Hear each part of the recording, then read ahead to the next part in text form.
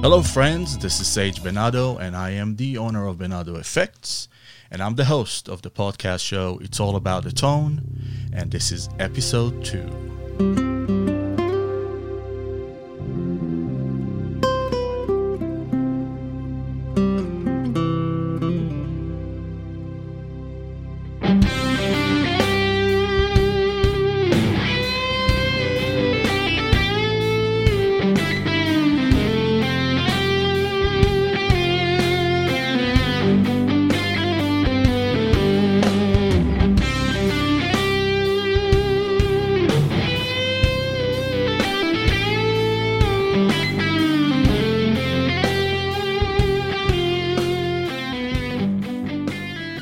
Yes, and this is Truth Hurts from Johnny Holland.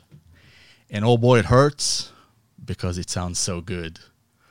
And we are lucky to have Johnny with us. How you doing, Johnny? I'm doing wonderful. Sage, how are you doing, my friend? I'm doing very, very good, man. I'm so glad to have you here, and it's been a long time. And I'm really glad that you found time to talk to me because I think it's going to be a cool show. Well, I thank you for having me, my friend. I'm looking forward to this. It's going to be fun. Yes. So let me ask you this. There's millions of people who know who you are. And isn't that great to have like a million people know who you are? Yes, sir. But, we're going to talk to also people that maybe don't know who Johnny Holland is. So can you start with, where you grew up and we go from there? Sure, man. Yeah, I was born and raised in a little town called Baileyville, Maine, which is also called Woodland, Maine. Born in 1975, my dad was a journeyman pipe fitter welder for Georgia Pacific Paper Mill, and of course my mom was a stay-at-home housewife at the time that I was born. And to be honest, Sage, by age 2.5, man, my folks realized that I had an eye condition called nystagmus and had my first eye surgery at 2.5 years old. Wow. But the funny thing is, man, being legally blind, the disease nystagmus actually is connected to your brain. So they're like, well, man, I don't know if we want to mess with this kid, and so long story short, after that, man, I just grabbed my dad's old guitar, which belonged to his father.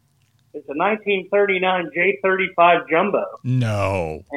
And I still actually have that guitar. You're kidding. Yeah, it's a great guitar, man. Dana Bourgeois finished it when I was 8. Wow. Wow. But anyway, I grabbing that old guitar, man, and just, man, I was like Linus with my security blanket, brother. I had to have that old guitar with me at all times. Oh, that's great. And it's funny, you're talking about being legally blind as what? You said 2.5, 2 years old? Yep. Well, here's a story that maybe a lot of people don't know, and it might going to be a shock to you. I'm deaf on one side since I was 4 years old. Really? Yes. I mean, wow. Completely deaf. I was, I had a really bad infection that the doctors just didn't pay attention to it. It just grew and grew and grew and pretty much destroyed everything inside my ear, the ear bones, the ear nerves, eardrums, and got to the brain. And so, yeah, so in 1974, I was admitted to the hospital. Pretty much the doctor who saved my life back then told my mom I was 9 hours on the table.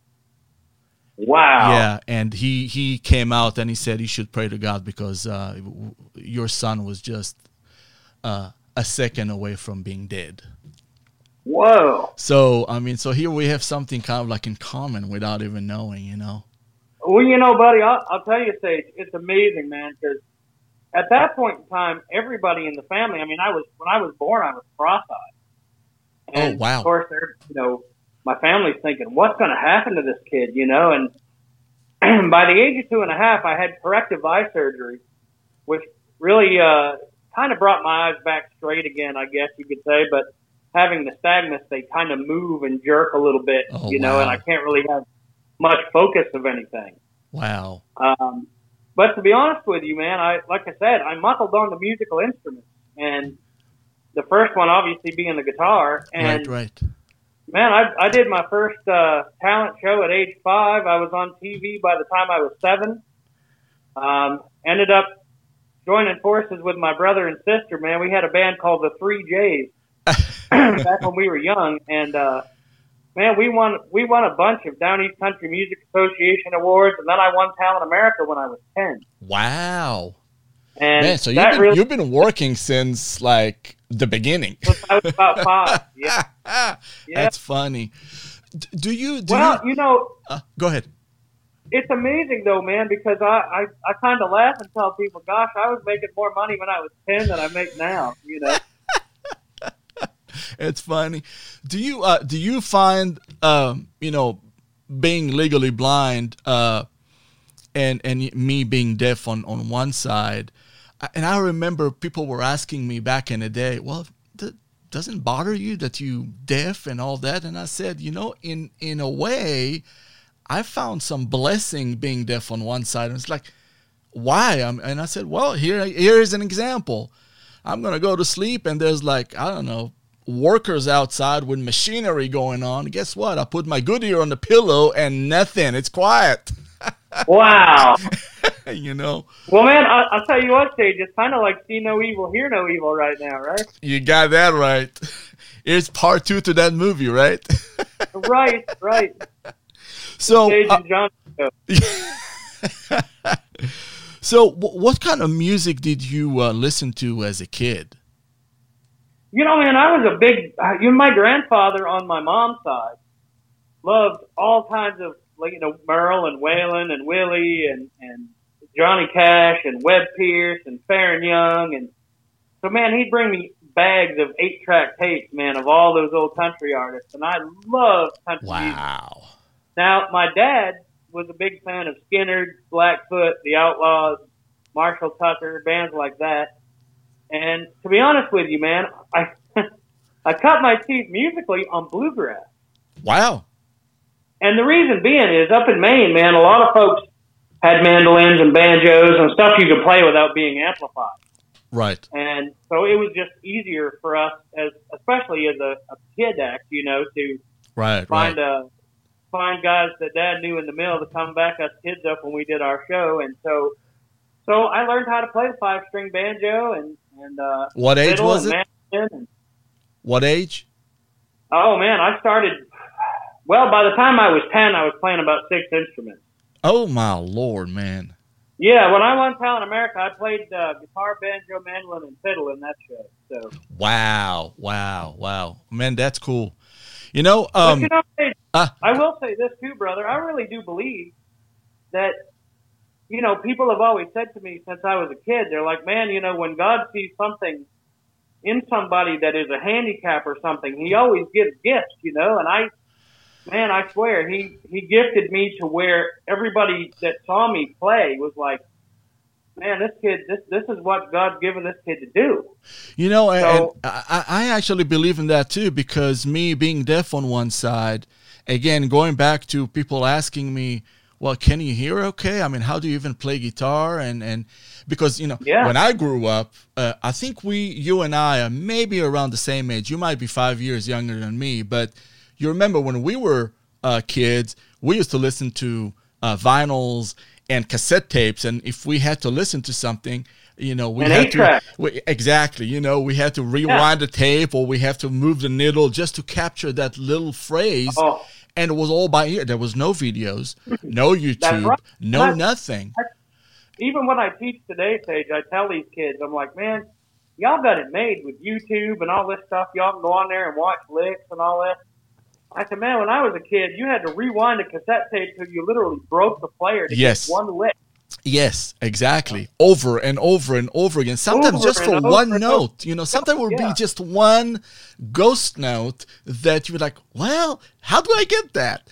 So So it's. I think you're right. It's some sort of a blessing that we were presented with, because I believe, at least for me, being deaf on one side, I am so tuned to this show, it's all about the tone. I'm so tuned to perfect tone, to everything that is just, I don't want to call it right, but it's just soothing, Well, Sage, I'm going to be honest, brother. I know I'm very familiar with your effects, my friend, especially through my dear friend Rod Riley. And Right. Dude, you definitely have a knack for creating amazing tones. So, well, thank you, with your my friend. handicap or not, my friend, you're blessed in what you do. Well, thank you.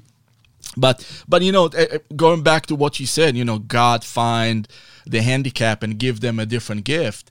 And, Yes. just like you've been blind, and man, you've been playing instruments by the age of 10, 6 of them. Yeah. I can barely Yeah. play one guitar and I'm 50, but yes, I do believe. And I remember, I think it was like late 70s, early 80s. I was sitting one day, and again, I'm with headphones right now. Of course, being deaf on one side, I can hear only on one side. There's nothing on the other side. I mean, I can't even hear it. Wow.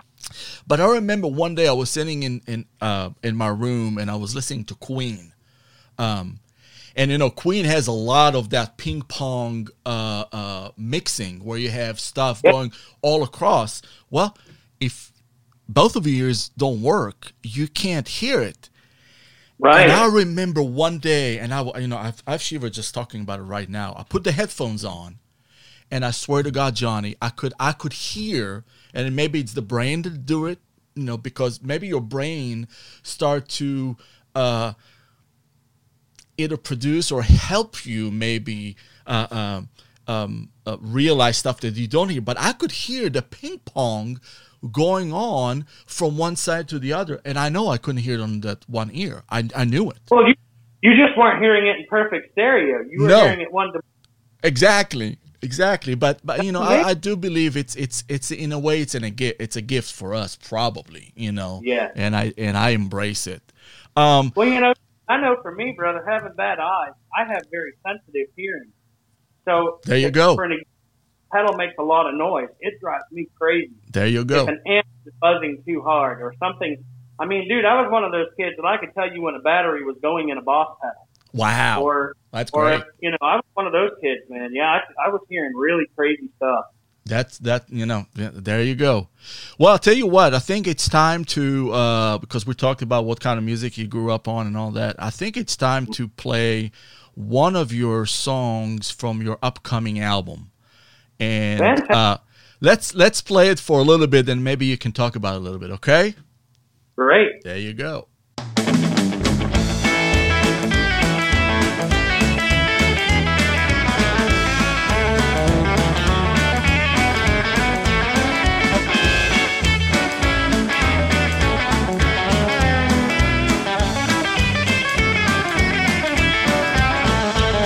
My name is Johnny Highland from Chatham, Virginia, and you know that I love to play. The boys and I are gonna play it loud and proud, 'cause that is the only way. Well, I'm gonna pick you some chicken picking guitar. I'm gonna pick you some rockabilly guitar. I'm gonna pick you some blues guitar with rock and roll on the side. Well, I'm gonna pick you some chicken picking guitar. I'm gonna pick you some rockabilly guitar. I'm gonna pick you some blues guitar with rock and roll on the side. That's right.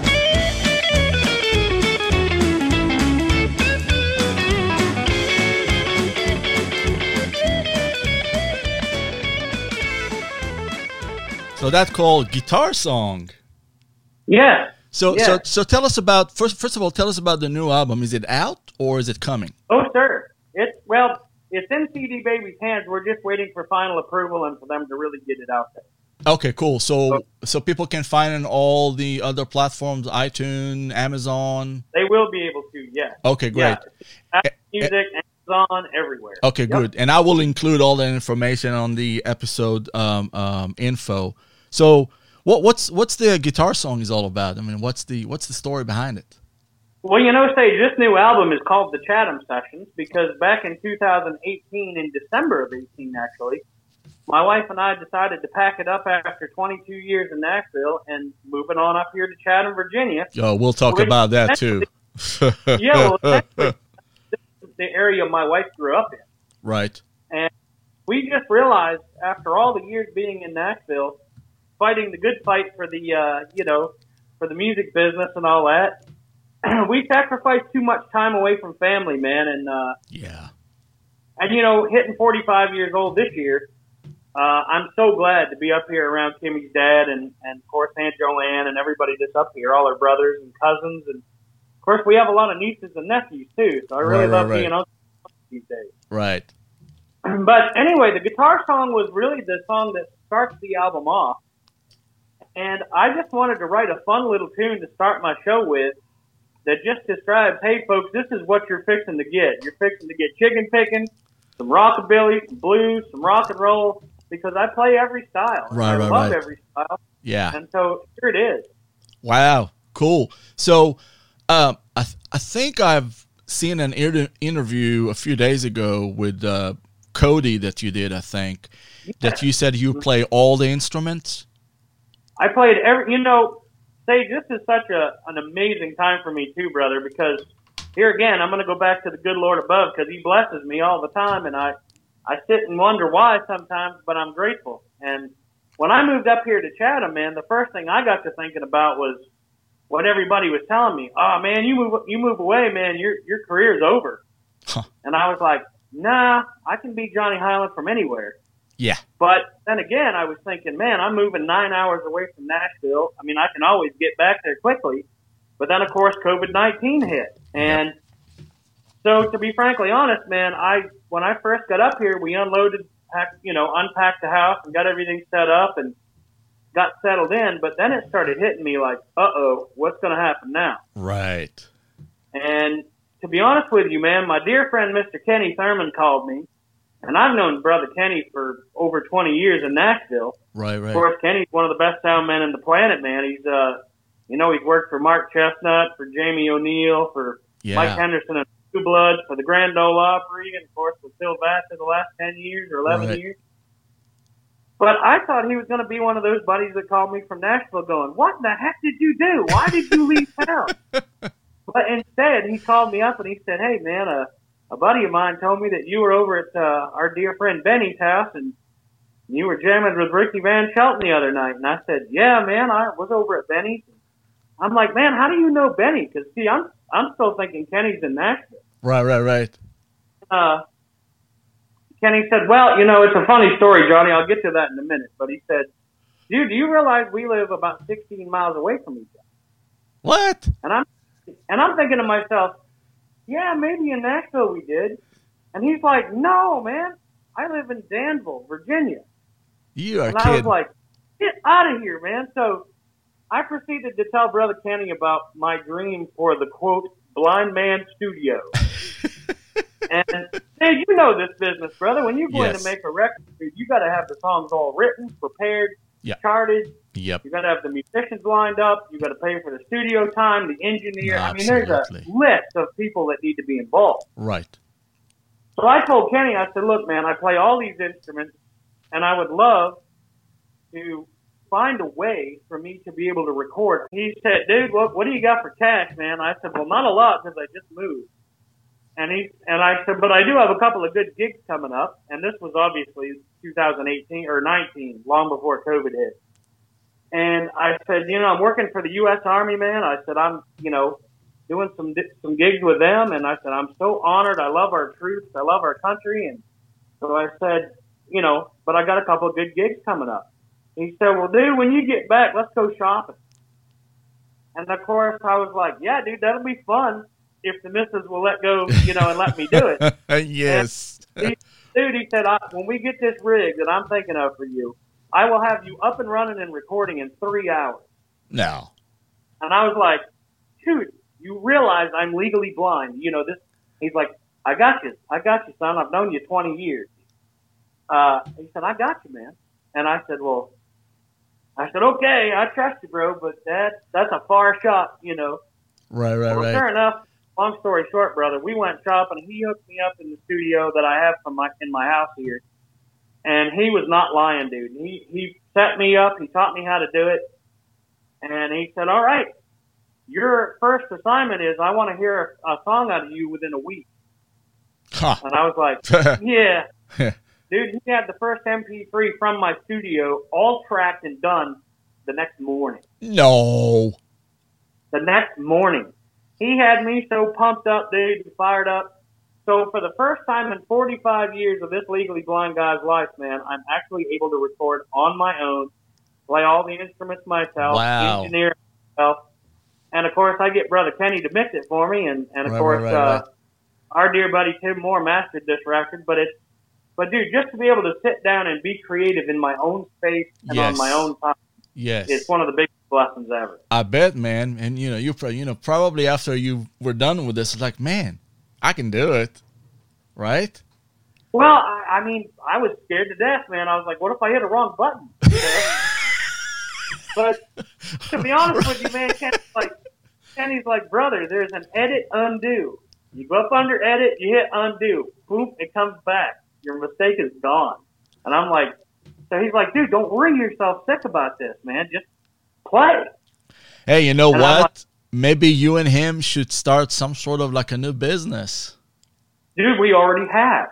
Dude. That's what I was going to get at next. We've actually, since COVID hit, man, we have started doing full band tracks for singer-songwriters, for artists, for, even somebody that just wrote a song by chance and just want to hear it fully tracked. Wow. Dude, we have, since my little studio opened last October, which is literally almost a year from now. We're a few days away from a year. Right. But, dude, I've done over 90 songs in my studio. Oh, Lord. Wow. Yeah. Like complete songs ready to... Complete songs. I mean, now, granted, 15 of those are for my album. Right. And we did a full album for Brother KT as well. We put his first album out. And, because I had no idea that Booger was a great singer-songwriter, too, and guitar player. Right. So, all I can say, Sage, is we have had a ball within this last year. So, anybody listening to this, man, if you ever want a track done, all you have to do is reach out to me via Highland007@Comcast.net, and I'll give you the details. There you go. And, by the end of the show today, I'll get all the information from you, and I'll just put it on the episode info. So, going back a little bit, you said you were playing guitars at the age of 10. So who were your main influence on guitar? I think I know a couple of them, but I started playing at 2.5 and played bluegrass all the way up until I was 15. Okay. However, what was the pivotal thing for me was my dad took me to see Ricky Skaggs play at the Bangor Auditorium. He was my big icon hero back in the day, man, and still is to this day. Right. But, in 1985, Sage, that's when he had Heartbroken and Highway 40 Blues and Country Boy and all the big hits out there. And, man, like I said, my dad was of the attitude of, man, there's no way he's going to be as great live as he is on record, because Ricky's records sounded, incredible. But, of course, Ricky's show, his band, the songs, obviously, but him playing that purple telly, man, that purple Glacier telly with a Fender in it. Right. That's what changed my life. That's what I said, the Gibson's got to go in the closet. I need an electric guitar now. Wow. And so I've even told Ricky Skaggs, I said, brother, you're the whole reason I even play electric guitar. And he truly is. Yeah. But then from Ricky Skaggs and loving him as much as I do, I learned about Albert Lee. I learned about Brent Mason. I learned about, of course, other players, Steve Warner, Vince Gill. Right. Other artists that are players as well, because in fact, Gill opened the show for Ricky that time. Yeah. But I proceeded to go see Ricky about 3 more shows after that one in Bangor, Maine in 1985. And all 3 shows, he was just incredible, man. I mean, it was I still think about it to this day, Sage. That's how good it was. Wow. Well, it brings us to the next song I want to play, which probably talks about all these players. So let's play it a little bit and we'll talk about it, okay? All right.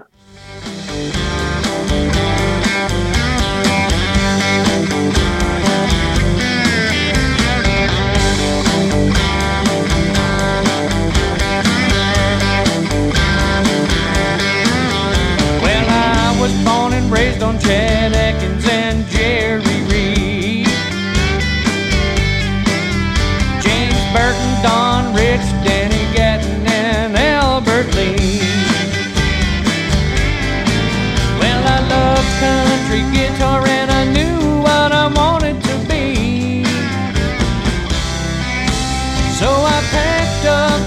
Orleans and moved to Nashville, Tennessee,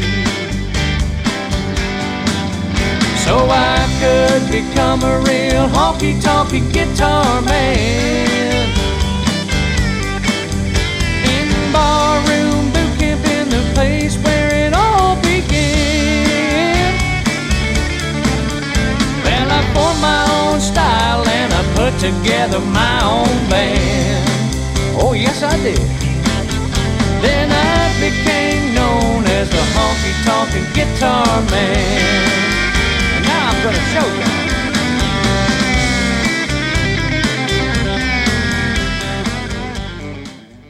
Yeah, honky tonk. Man, you listed a whole bunch of players on this song, and I'll tell you a funny story about one of them in a second. But you got Albert Lee and James Burton, and those are like monster players. And I remember speaking of James Burton, which is a dear friend, and I love him to death. But I remember it was maybe 20 years ago. Mm-hmm. Seymour and I are working together for almost like 20. Yes, Right, 22 years. But I remember when I just first Seymour, and we kind of like started to become friends. And so he used to bring me to the NAMM show in L.A. So I remember the first NAMM show he took me over. We were walking down the aisle, and it's all a bunch of people coming in. It's like, I recognize most of them. I remember it was like 20 something years ago. So I was a little bit in my, late 20s, I was like 29, 30. Sure. So, and there's one guy came to, Seymour and I, and, he's hugging Seymour and talking to him. And I'm looking at him. I know him, but I just, how you know somebody, but just the name just doesn't come to you. Right. So now remember, I was born in Israel, right? So I moved to the U.S. in '97. So a lot of these people I've seen on TV as a kid, Mm-hmm. So anyway, so he's talking to Seymour and he's asking about me, and Seymour introduced me to him and all that. So after he left, Seymour looks at me and he knows that I'm kind of like, crap, I know the guy. And he said, Sage, do you know who was that guy? Yeah. And I was like, Seymour, face looks familiar. I know who he is, and I can't say the name. And he was like, you know who Elvis Presley is, right? I said, yes. He said, that's James Burton. And I just shook my head. I was like, oh my God, no way. That's James Burton. But, anyway, it was just funny. And then ever since, and just James and I became such a good friends. He's such a lovely man. I love him. He really is, man. He's been a dear friend to me over the years, but also still a major hero, Yes. So you had you had Don Rich over there. You had Albert Lee. So, you got Albert, you got James Burton. Albert and James, they're kind of like, I don't want to say they're kind of like on the same platform, but they have kind of like, it's almost like they're touching the same, but they're so different, right? Yeah, and I think really that, man, they were the originators of what chicken picking guitar became. Right. I think that's why my hat's off to both of those gentlemen. I mean, obviously, Albert playing in Emmylou's Hot Band and, Head, Hands, and Feet and all the stuff he's done, And then, of course, James Burton with what he's done with Merle Haggard, Ricky Nelson, and Al. Right. Just incredible, So they did. They were really they paved the way for us to do what we did. I remember Seymour sent me a few stuff that James was doing when James was 15 years old. Wow. And, man, the stuff that James did back then, we're talking about 50s, And it was like, how can somebody even do this without all the knowledge that we have today after 50 years, Yeah.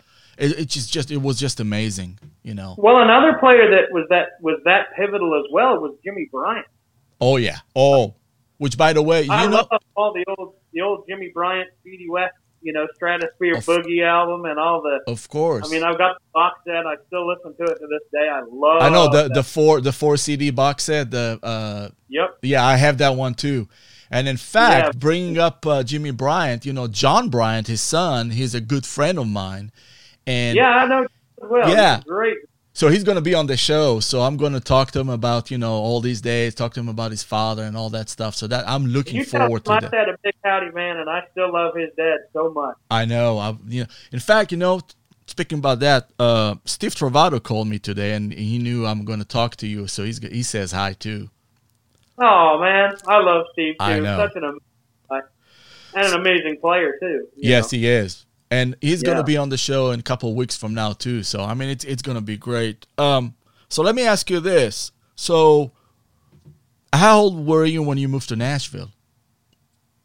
Well, honestly, Sage, from seeing Ricky Skaggs, I'll just segue into my teen years very quickly. Right. Essentially, what happened was, man, the Three J's was still going strong in the Down East Country Music Association. However, I remember the day my dad pulled me out of junior high school and said, "Okay, son, we're going to take you to Bangor, Maine," which was about a 2-hour ride from my hometown. Right. And he said, "We're gonna get you your first electric guitar." And man, I was thinking, Telly, I was all pumped about a Telecaster. Right. Because that's what Ricky played. Right. And so we get up to Northern Kingdom Music in Bangor, Maine, dude. And at the time, they had no USA Tellys in stock. What? And my dad's like, "Look, I'm not buying back in the 80s, if you remember, the Japanese made were big." Yeah. And so dad's like, "No, I'm not. I'm going to buy Johnny a USA made good guitar. He'll have it the rest of his life." Right. So here's the other funny blind guy story too, Sage. Because there were 2 American Strats hanging on the wall, and Dana Flood, the manager of the store, told my dad, he said, "I don't have any American-made Tellys, but I got a couple of Strats." And Dad said, "Well, Johnny has a hard time seeing rosewood fingerboards, but yet he plays banjo and acoustic with one." But he said, "I think with picking, the easier the better for him to see the neck." So, of course, maple necks is all I play, right? Right. Anyway, he said, "I got 2 maple neck Strats in, man." And of course, I'm going, "I don't want no Strat, man. That ain't what Ricky Skaggs plays." Right. But of course, Dana Flood brought over a Strat Magic Guitar Player magazine, and he said, "Son," he said, "there's a charcoal gray one with a maple neck, and there's a bright red one." Well, man, me being, the kid loving color, because my eyes could see the color, and it was, red's my favorite color, obviously. Yep. But and Dad said, "Look, Dana, you take down the 2 guitars and pick the best one. That's what he's going to get." Well, it happened to be the charcoal gray one. So I was like, man, what's up? But Dana also had a picture of Clapton with a gray one. Yeah. So I said, "That's cool. I'm good." Yeah. So I started playing in a band back then. Believe it or not, there was a guy named Sid MacArthur who came to my parents' trailer where I grew up, and I was 12, dude. I had just started taking lessons. And he said, "Man, my guitar player is sick, and I need a guitar player for the Rod and Gun Club this weekend." Right. And of course, Dad was like, "Well, Slick, you got your homework done?" And I'm like, "Yes, sir, I do." And dude, trust me, if you didn't pay, you didn't play. So you had to have great grades in school. Of course, yeah. I was a straight A/B student, all through school. Great. So anyway, I went up and played my first gig with Sid. And dude, we played together all through my teen years and all into Nashville. Frankly, man, we had a little 3-piece band called Standing Room Only. And actually, Mr. Sid MacArthur just passed away this year, man. It really hurts my heart. Yeah, I know. Yeah. But he was the guy, man, that was really, "Hey, man, Western Girls by Marty Stewart? Chattahoochee by Alan Jackson?" So I would take my gig money and go out and buy all these CDs, man, and sit at home and just shed right, yeah, for hours trying to figure out wow what those licks were that Brent was playing, or that no YouTube back then to look at it. YouTube, no. Right. So in fact, I missed the days, man, of the CD of the record stores. Yes. Record and Tower Records and all that. Oh, I love that. Yes. Oh man, I do, and I missed them. I really do. Yep. But so I spent all my gig money getting CDs and learning. Of course, CDs just came out when I was, learning how how to play. And so really, man, it was an amazing experience because I played with a guy who was hard on me. He was, he wanted the songs just like the record. Yep. And not only did I just have to play lead, I had to play all the rhythm guitar, all the fills, sing all the harmonies. So I had I had a big job in that band. So from the time I was 12 till the time I went off to college, in 1993, I went to the University of Southern Maine. I played in standing room only, and then even after going to college, I'd take the Greyhound home and play gigs, But little did my parents know, while I was in college, man, I was saving my money, and I was buying gear. I was buying, like, a Les Paul, an Ibanez with a Floyd Rose, right, Telecaster. I had a couple of Tellies by then. And then, of course, all the session guitars a session player in Nashville would need. Yep. And so, literally, man, I was taking that time in college practicing about 12 to 16 hours a day. Yeah, those were the days. Those were the days, man. Yep. And so, literally, though, man, after 3 years at the University of Southern Maine, I just was typing a term paper one night on the Civil War. I was a history major with a minor in elementary ed. Yep. And I was doing a term paper on Gettysburg or whatever it was. And I looked in the back in the mirrored screen of my computer because the state of Maine, God love them, they helped me with my handicap. They were very good to me. Right. But I saw the reflection of my hard shell guitar cases underneath my bed at my grandma's house because that's where I lived when I went to college. And I thought, man, all I want to do is play guitar. That's all I want to do. Right. And I'm like, all these years I've won talent shows, an award after award for all these instruments I play. And honestly, Sage, by the time I hit 18 years old, brother, I could actually play 22 instruments. Wow, man. Actually, I learned my dad wanted me to be a high school band teacher. That's what he wanted me to do. Right. And then as a school teacher, play in a band in the summer and then teach during the school year. Right. Well, to be honest, that didn't work out for Johnny. So I formally withdrew from school. And, of course, there's a long story behind that. But I'm writing a book. You guys will be able to read about this. Oh, yeah. You should tell us about that. Yeah. Funny thing is, Sid called me at that same time, man, where I was seeing my parents before I left. Yep. And he said, man, I'm down in Orlando, Florida, man. I just left Nashville. Dude, you and I would have a ball down there together. And I said, well, isn't it funny you happen to say that because I'm coming down. Huh. And he's like, get out of here, man. I said, yeah, dude, I just resigned from school, and I've decided I'm moving to Nashville. So that was in the 90s? August the 16th, I remember 4 a.m., we drove into Nashville, Tennessee for the first time. And stayed at the motel on Dickerson Road, dude. I'll never forget it. I wish I had a chance to know Nashville, like during the times that you were there. I moved to the U.S. in '97, but I went to L.A. to music school over there. I went to Musician Institute, straight from Israel and all that. But man, I can't imagine when you moved down to Nashville, you probably had Chet Atkins walking down the street and probably Brian Mason is playing. So I mean, I wish I could have seen it. Well, I'll be honest with you, Sage. It was mind blowing for me, man, and very much a culture shock. I come from a very small town in Maine. To go into a huge city like Nashville, which in 1996, man, it still was a small town. The little big town. Yeah. It was right. I know. All the musicians felt like a big family. Yes. Yes. And so I was welcomed in, man. I had a gig the second day I was in Nashville, and started playing, doubles and triples every day on Lower Broadway for about 9 years. Yeah. Of course, in 1998, when the big tornado hit, I ended up downtown, right? Yeah, it hit downtown. Yeah, and then after that, I ended up playing with Don Kelly. I took Red Vocart's place and played in Don's band for 5.5 years. Wow! And you talk about barroom boot camp, buddy. That's what that was. I know. It's like the kids of today should learn that.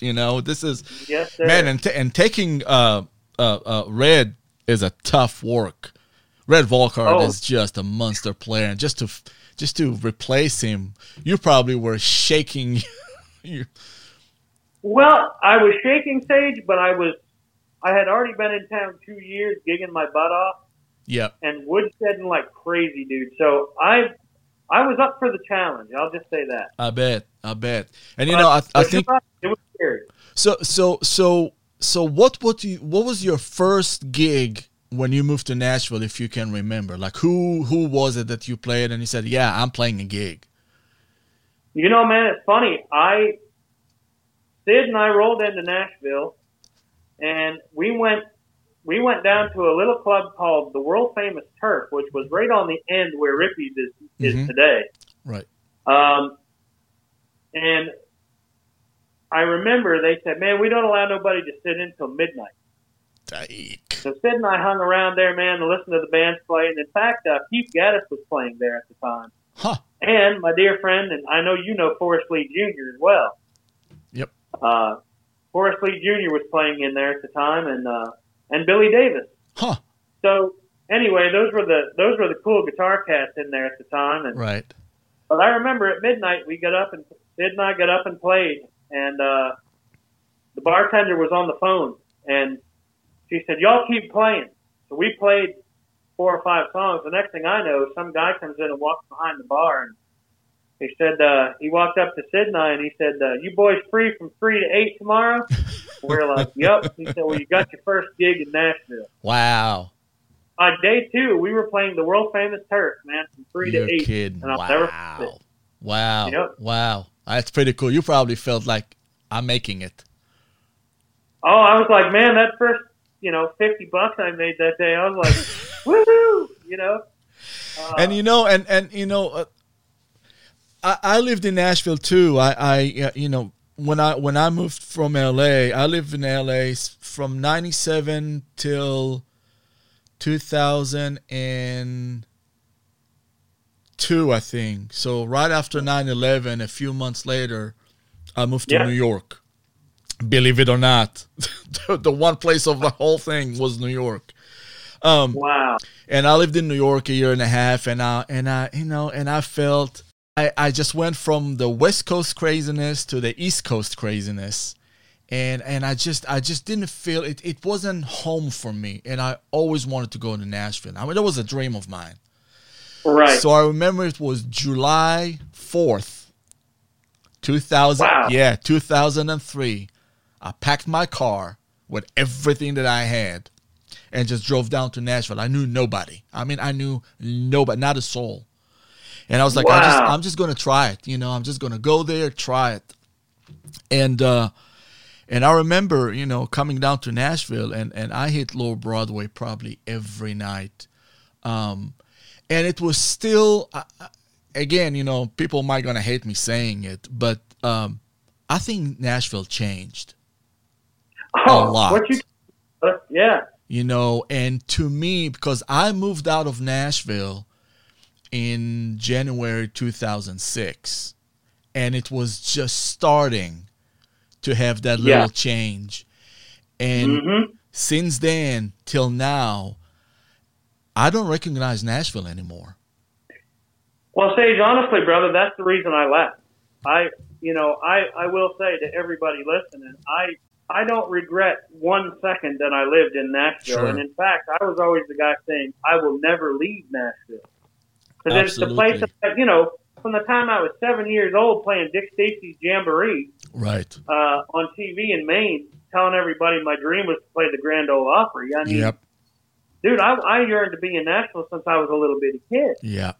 So Nashville was my dream place to go. Yeah. And I think, man, honestly, as a youngster moving there at 21 years old in 1996, with Sid, thank God. I mean, like I said, God was looking out for me. I had a buddy of mine looking out for the blind kid as he learned Nashville. Right. Yep. And Sid was such a, like I said, man, we had our shit together. We knew what we were playing and we knew what we were doing.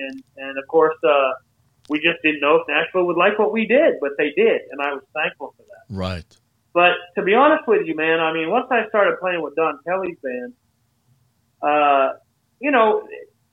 artists would start coming in. Like Rhonda Vincent would come hear us play. Vince Yeah. Gill would be in the back watching us Right. play. Yes. But Don Kelly's band was always known for having such a long lineage of great guitar players. Yes. I mean, I was just utterly honored to even be on the stage of Roberts with Don Kelly. Right. You know, he was hard as hell on me too, man. I mean, it was barroom boot camp, man. Right. I mean, I'll share this with you, Stage. I remember when I got my first compressor ever. Yeah. And I took it down to Don's gig, man, and I cranked that bugger on. Because, you know, Keith Urban had just come out with Right. Branch. Yes. And that real squeezed tone, that's what Brent was getting on Alan Jackson stuff. Right. Keith Urban was making it big that way. So what do? I go down to Don's gig, crank that compressor up, man. And Oh boy. the first thing he hollered at me was, "Get that shit off that board." Yeah, I know. Yes. Don was like what? that.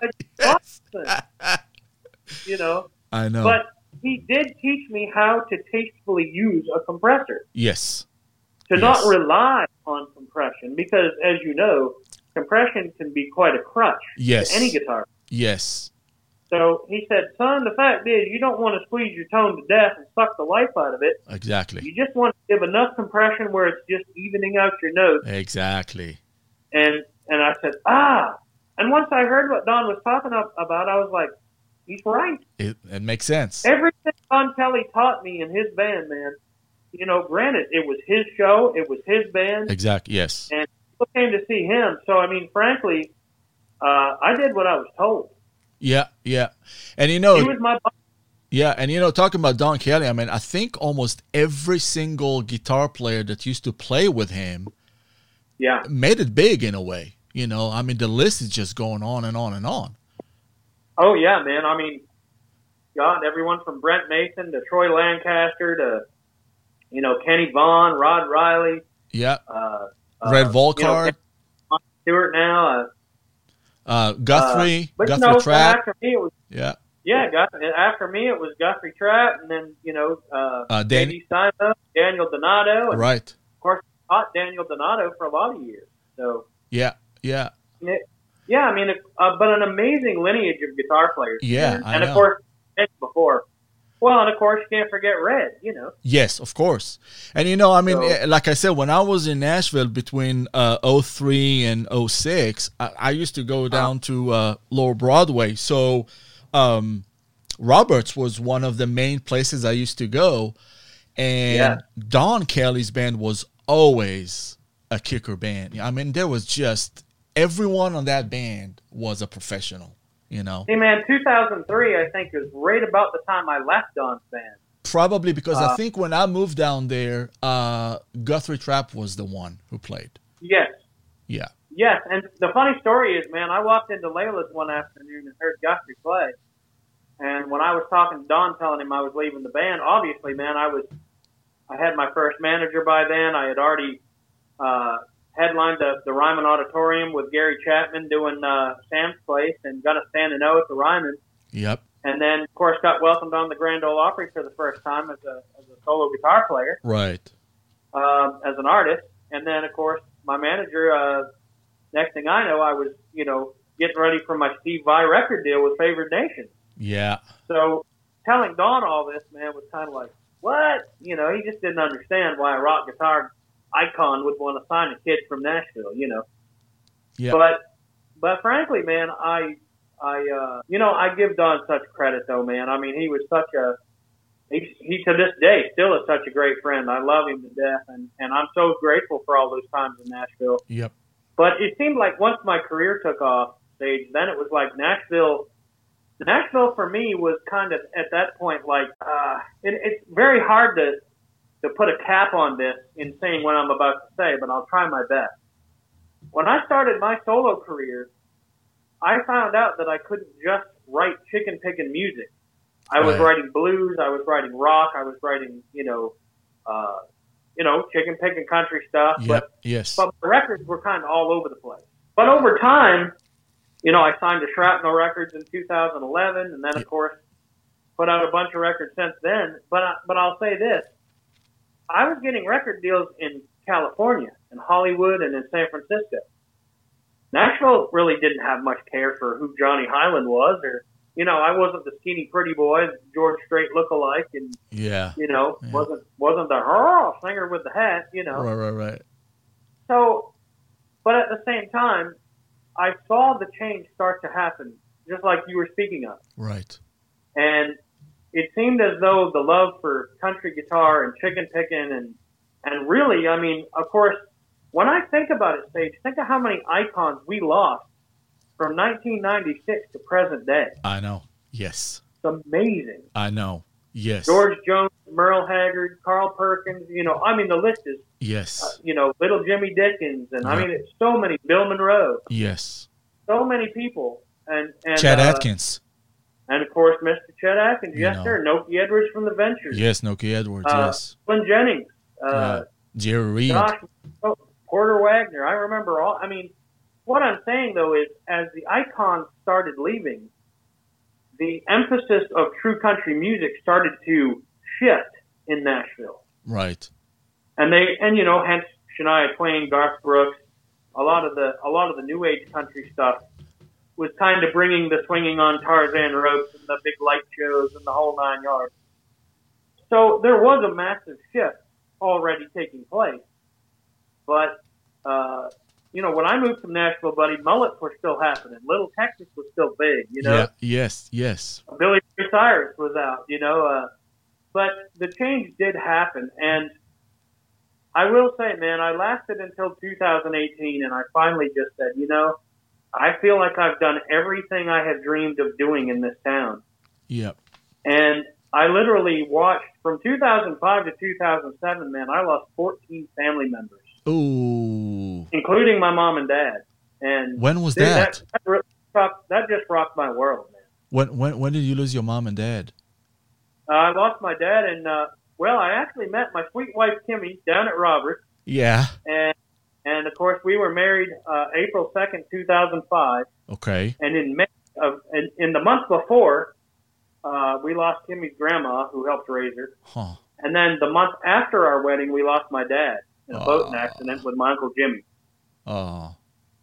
And honestly, man, I was supposed to be on that boating trip with them, but I got a chance to open for Eric Johnson in Tulsa, Oklahoma, so I had to go. Right. But to be honest, man, once we lost Dad, it was like gosh, man, I mean, my family just started dropping like flies, and I couldn't explain it. Yeah. But all the people that raised me and helped me, turn into the man I am today, all were leaving. Here's another thing that we do share. The one thing we talked about is our disability in the beginning. Yeah. And you're talking about death in the family in the last few years. If you remember in the start of our conversation, I told you that my world was rocking also for the last 10 years. Yeah. I started Bernardo Effects in 2011. That's when I started it. Yeah. A few months before that, my sister was diagnosed with breast cancer. Oh man. Yeah. And then, and for the first year she was doing fine. So it wasn't such a shock because we thought that, she's going to make it and everything. But then things started to really go downhill, and I used to fly from here back to Israel like 2 to 3 times a year to help my family with my sister. Mm-hmm. And sometimes I stayed there for like a month and a half. So think about this. I'm starting a new company, and like literally within a few months, I'm flying 3 times a year, being away. And then so that was 2011. In 2012, my father was diagnosed with lung cancer. Oh, man. So now my mom was literally taking care of my sister and my father at the same time. So then again, I had to go and start flying back home. Well, long story short, my father died within 18 months. So on October 6th, 2014, my father passed away. And then 2 years later, my sister passed away. Oh man, she was younger crazy. than me. So I mean, so I do understand when you say, like, with in such a short time, people are just leaving you left and right. I mean, it affects you no matter It what. affects you. Yeah. Yeah, I mean, I hit a really bad wall of depression, brother. I really did. And I can understand that. the emphasis of my whole career changed. I can understand that, and I think that a lot of people don't realize sometimes when those kind of things happen to you, you're going through a change, and people don't realize why, and they think like, oh man, he's a snob, or he's like, well, whatever. And it's like, no, something's going on. Maybe I'm not talking about it, but something is going on. Yeah. So, Well, but yeah, I very mean, hard it's to explain Uh-huh. to people. what. It's very, very hard to explain. It is, especially if they never lost anyone close to them. Yeah. It's. I remember as a kid, when you lose someone or you hear that somebody died, if it's a neighbor or a friend, it doesn't hit you as if somebody close to you, and especially somebody that you love and admired, like your father or your sister. All of a sudden, it's like the whole thing, it just turned upside down and turns around. And you're like, wait a minute. There is something in this world that it's not what I thought it is, Well, and Sage, I'll say this too, brother. I'll take it a step further. When you lose a parent, you start to feel like you have no advice on the earth anymore from the people who actually raised you up, the people who taught you what morals are and what values are, and what goals are and how to set them and how to reach for them. When that advice flow stops in your life, and that support that you got from those people in your life stops, right? Then you do pivot. Your life makes a complete pivot to where you feel so alone in the world, even though you're not. I mean, I have my beautiful wife. I have my two little dogs I love. I've got nieces and nephews, and my sister and brother are still around. But to be honest, and I still have a few sets of aunts and uncles. But other than that stage, my whole family really is gone. Yeah, I understand exactly what you're talking about. Well, probably. Yeah, go ahead. In finishing this conversation, though, I think what is so amazing is Kimmy's family, my wife's family. Once when I married her, they welcomed me with open arms, man, and they have been the best family to me that I could ever dream of having. Right. So to be honest with you, as we saw Kimmy's dad start growing older and Aunt Joanne, and hey, we're all growing older, right? Right. Yes. So the fact is, when I realized, hey, man, I'm in my mid-40s now. I'm not the 21-year-old kid that everyone's going, oh, wow, now it's kids coming to me for lessons going, Mr. Highland, would you? And I'm going, yeah, I'm getting gray. But, but to be honest, man, I thought, man, we've sacrificed so many years away from family that why should we do that anymore, especially when Nashville really made that, quote, big change. Yes. Yeah. Yeah. I totally understand. So that's one of the major reasons why Kimmy and I left Nashville. Truly. Yeah, I had a feeling because, and I hear a lot of people that I know that start leaving Nashville, that have the same type of feeling that small town that we all knew about is kind of like completely changed to the point that it's hard to recognize anymore. Yes, my friends, this was part 1 of my conversation with Johnny. You can go to episode 3 and listen to part 2.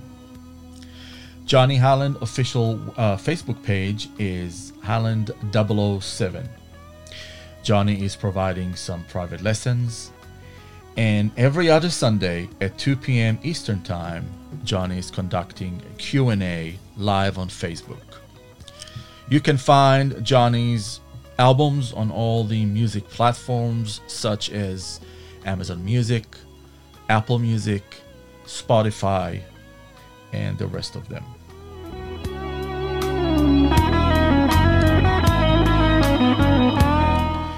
Please don't forget to subscribe to It's All About the Tone, rate it, download episodes, and write a review. It will help the show tremendously. Also, if you have any questions or requests, please email me at itsallabouttetone@benadoeffects.com. You can also visit Benado Effects website at www.benadoeffects.com. Find information about all my products. This is Sage Benado, and I'm the host of this podcast show, It's All About the Tone. Thank you for listening, and see you soon.